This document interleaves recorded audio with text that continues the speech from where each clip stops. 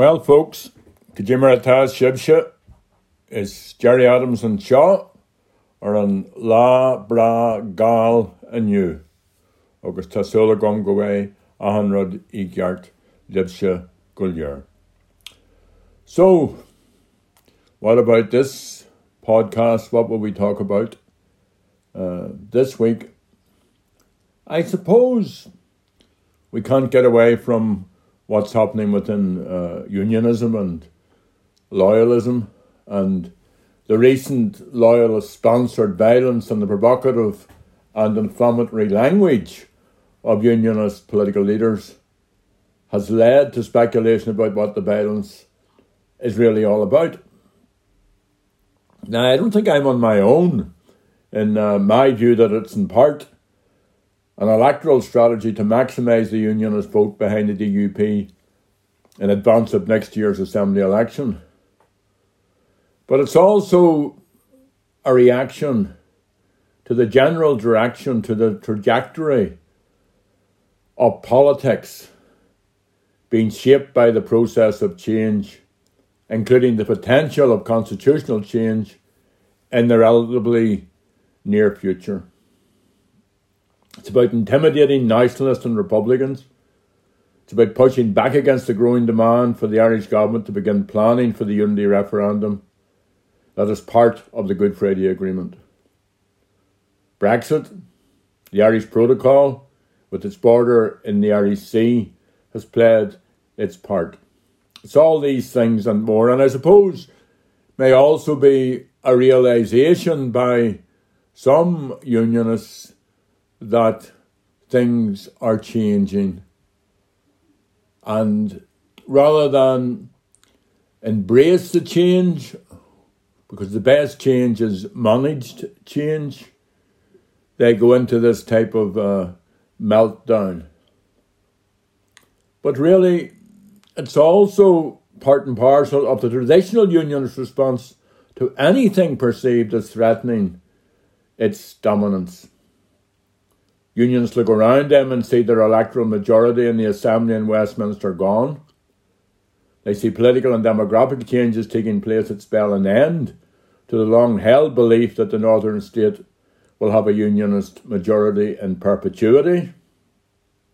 And of course they've also been deserted and backstabbed in the chest, again by a Westminster government that negotiated the very protocol that the DUP now denounce.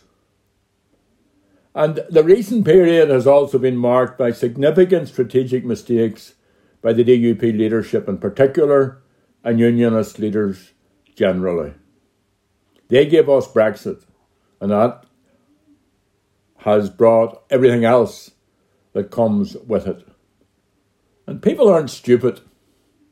They know this. And be assured that the leaders of the DUP know this also, that what they have been doing is not popular within sections of what they would have taken as their own base.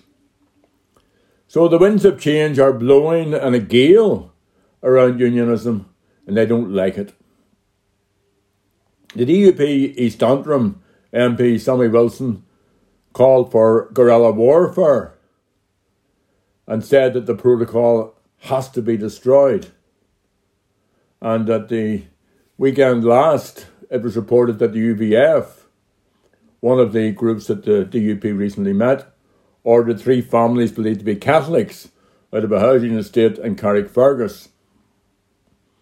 And I think, and I don't have any special insights into this, the decision to shift the protests from areas like Newton Abbey to the Larnack Way interface last week was calculated. Now, maybe it wasn't. Maybe these kids just took the head staggers and went off in that direction. But, you know, there's lots of stuff, and it came in on my account as well, in social media, urging loyalists to meet at various interface areas to march on West Belfast. Now, I know that senior loyalist figures have said disregard these and so on and so forth, but there's somebody stirring it out there. The intent was to create sectarian conflict. And that means just when we're dealing with this issue of conflict, that the PSNI should not be using plastic bullets, water cannons or dogs. That wouldn't happen if these events happened in London or Birmingham or other places in England. So there's now been a lapse. There are lots of threats that these events are going to continue. And I think we have to be very, very, very vigilant. And I also think we have to very firmly put on our anti-sectarian ganzis, our anti-sectarian jerseys. These kids, I spoke about it in my last podcast, that are rioting in the interface. And I know these are very localised events. They're not of the Battle of the Bogside, or even the Battle of Ballymurphy, or the Battle of the Short Strand or Ballymacarrat, but they're nonetheless depressing, and they're nonetheless a huge distraction. And of course, someone could get seriously hurt, or someone could get killed. So, what role does the Assembly have in all of this? What role does the Good Friday Agreement process have in all of this? And the reality is, it's 23 years since the Good Friday Agreement. Indeed, the anniversary of the agreement was last week. And since then, both unionist parties, the UUP and the DUP, they've worked within the institutions to frustrate and delay the introduction of many of the equality, justice and legacy changes promised by the Good Friday Agreement and subsequent agreements. And, Martin McGuinness put it very well, God rest him, when he said one time, we're in power sharing with the unionists because we want to be. They're in power sharing with us because they have to be. And from their point of view then, it's about delay and dilution, and we have a number of issues which are outstanding that need to be dealt with as soon as possible, notwithstanding what else is happening. There may have been a comprehensible reason with the pandemic and the emergency that was created around all of that everybody in the executive had to concentrate on that, and fair play to them, and I applaud the work that's been done there. But now there's plenty of space to bring in these measures long promised. So I suppose it's this fear of change that is driving the current unionist agenda. And change can be difficult in our own lives and in society. It can be very challenging. I suppose it's part of the human condition that, we like to have certainties in our lives. But there can be no backtracking on the changes that have occurred and will continue to take place in the time ahead. The process of change has to go on. Democratic change must be defended. Constitutional change arrived at peacefully and democratically must be respected. And if people want to protest against any of that, the unionists are as entitled and the loyalists are as entitled to those protests as any of the rest of us. But it has to be peaceful, and it has to be non-threatening, and it has to be non-sectarian.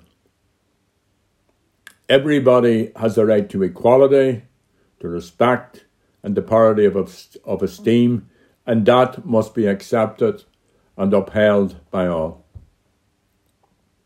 One thing is certain: whatever the outcome of the debate on the constitutional future of the North, the economic and societal changes that we have witnessed in the last 2 decades will continue. My appeal to unionists is to join with us in managing that change in the interest of all.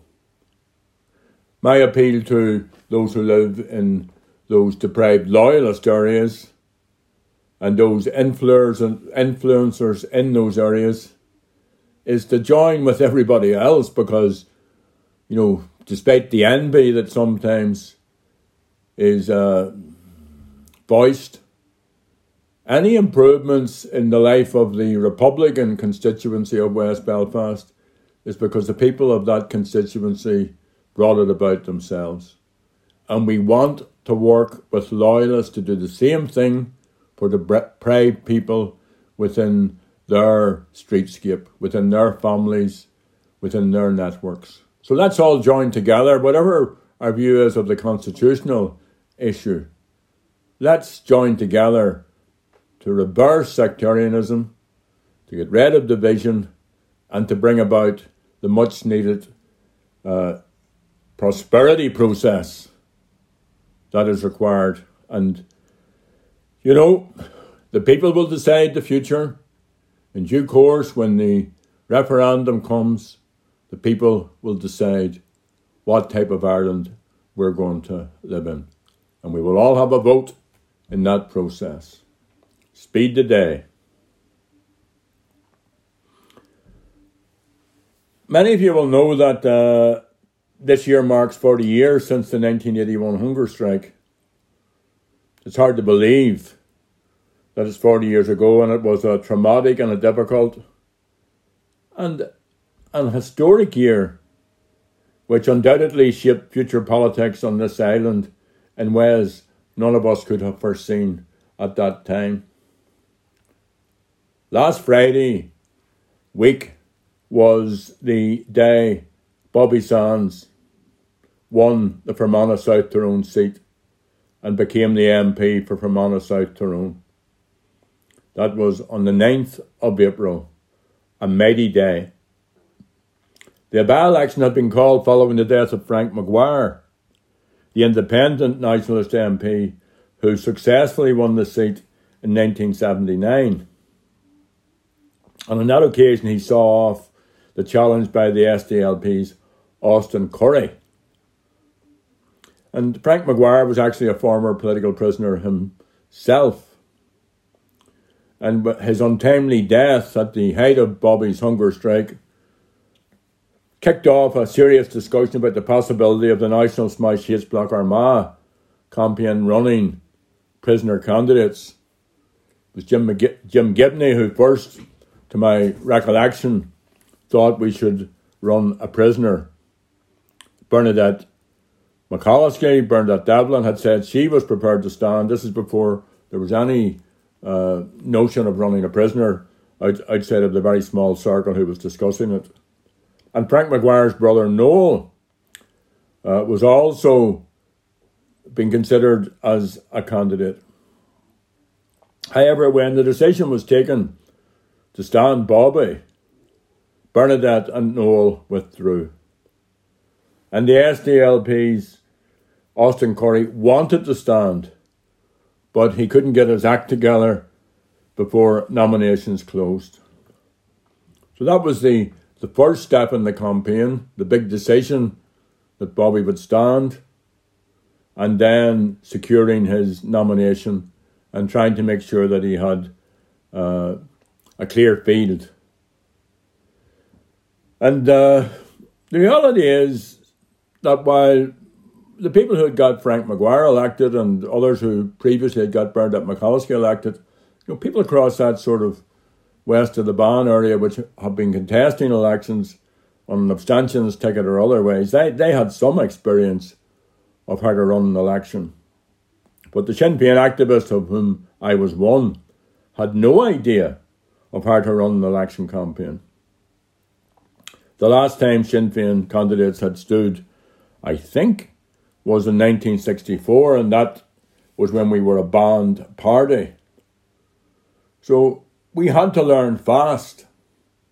We had plenty of help. I remember the great Kerry sportsman and Republican Joe Cahan came up and helped. Owen Curran from Fermanagh was Bobby's election agent. Many others like Bernadette, local nationalists with the electoral experience and supporters of the prisoners from the south, they all played key roles.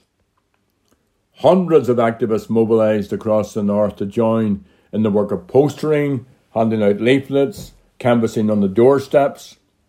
We opened up 2 offices, one in Enniskillen and the other in Dungannon. And they never closed during those long election days. We galvanised, actually Bobby galvanised the people in Fermanagh and Tyrone, and they responded with great commitment. I spent most of the, if not the entire campaign in the constituency. I was rarely at home. I met scores of great people. In the midst of all the activity, I enjoyed the wonderful beauty of these 2 counties. And those areas also had a strong tradition of keeping the electoral register updated. Quiet community people, individuals who worked away for years in the background, they came forward. Their experience was invaluable. We learnt about presiding officers, personation officers, how to campaign, and it was exhilarating.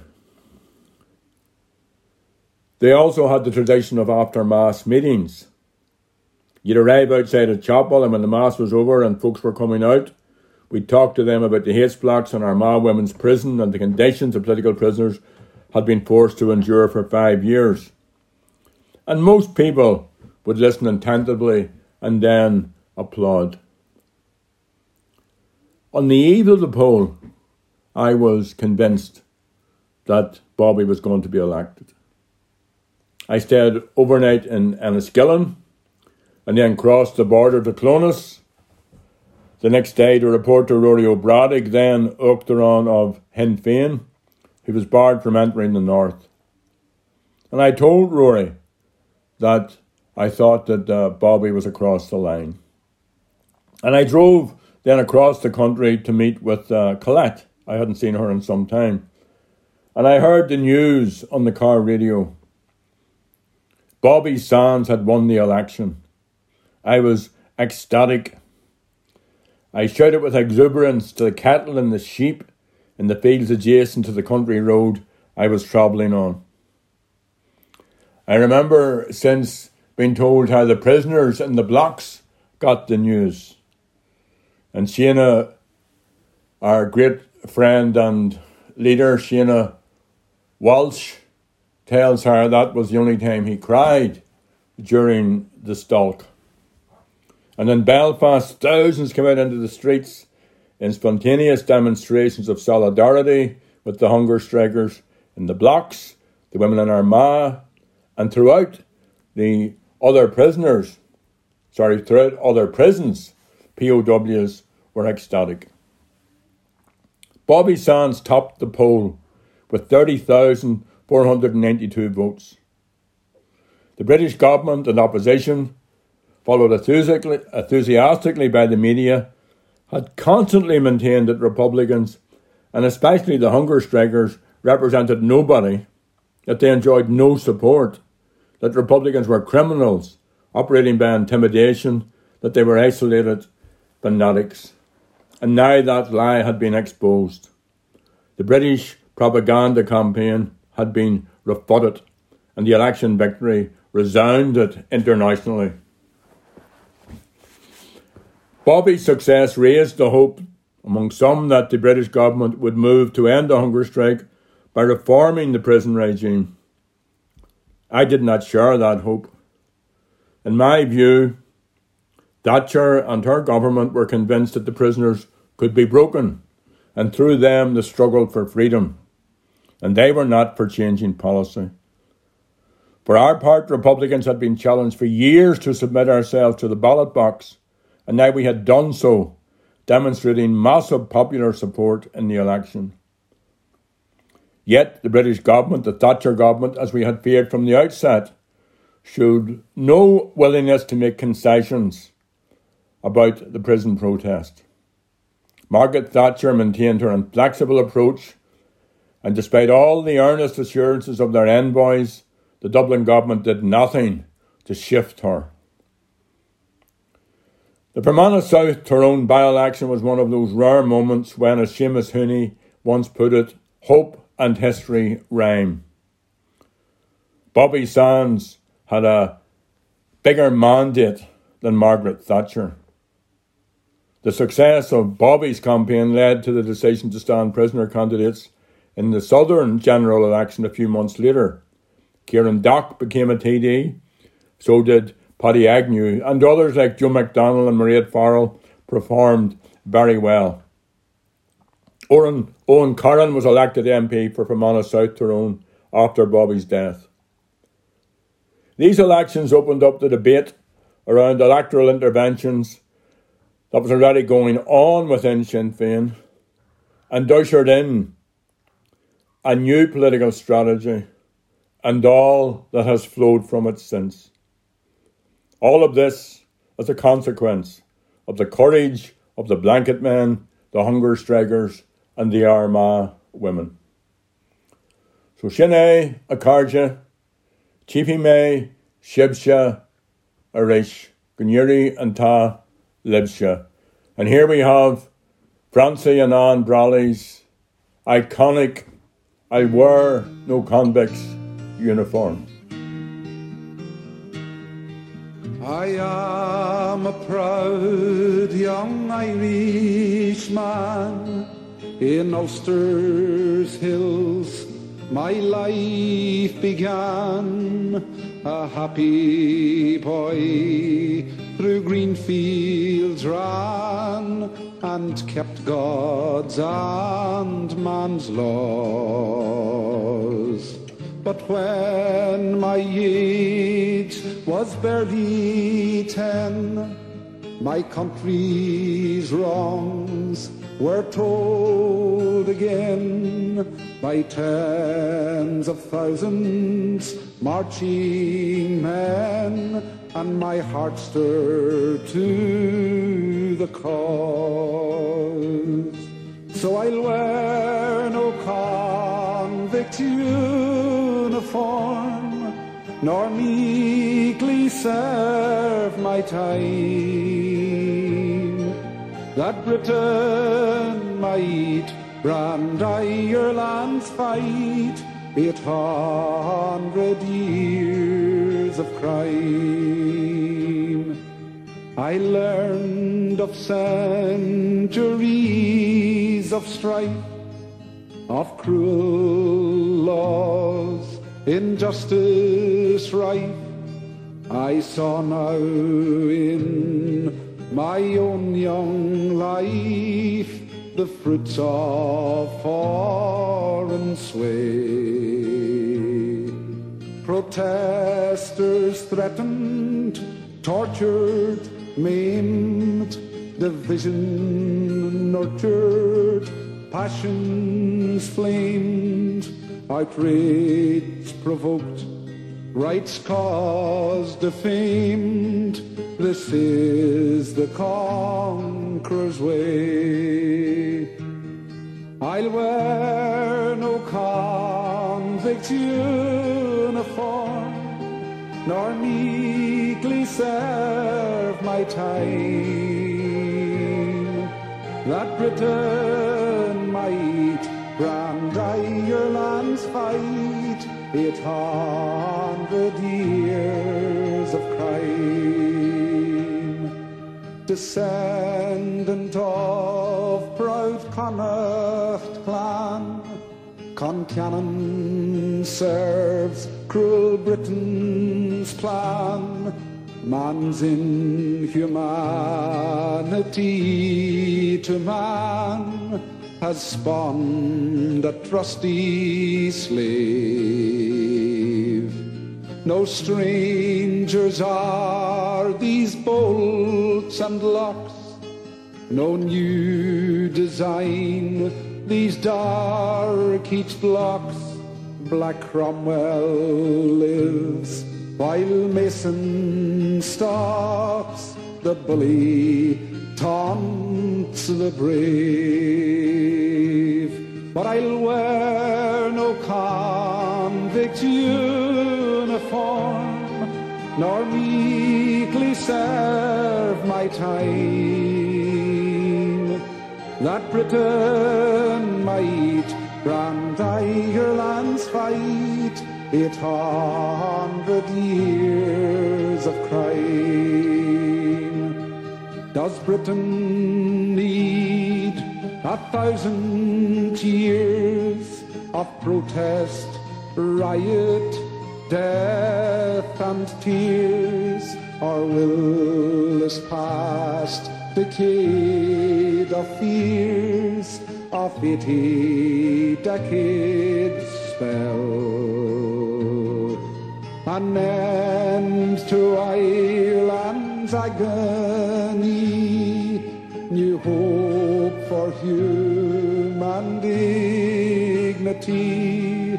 And will the last obscenity be this grim H-block cell?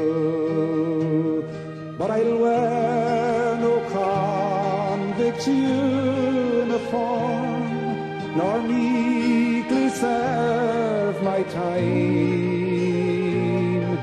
that Britain might brand Ireland's fight 800 years of crime.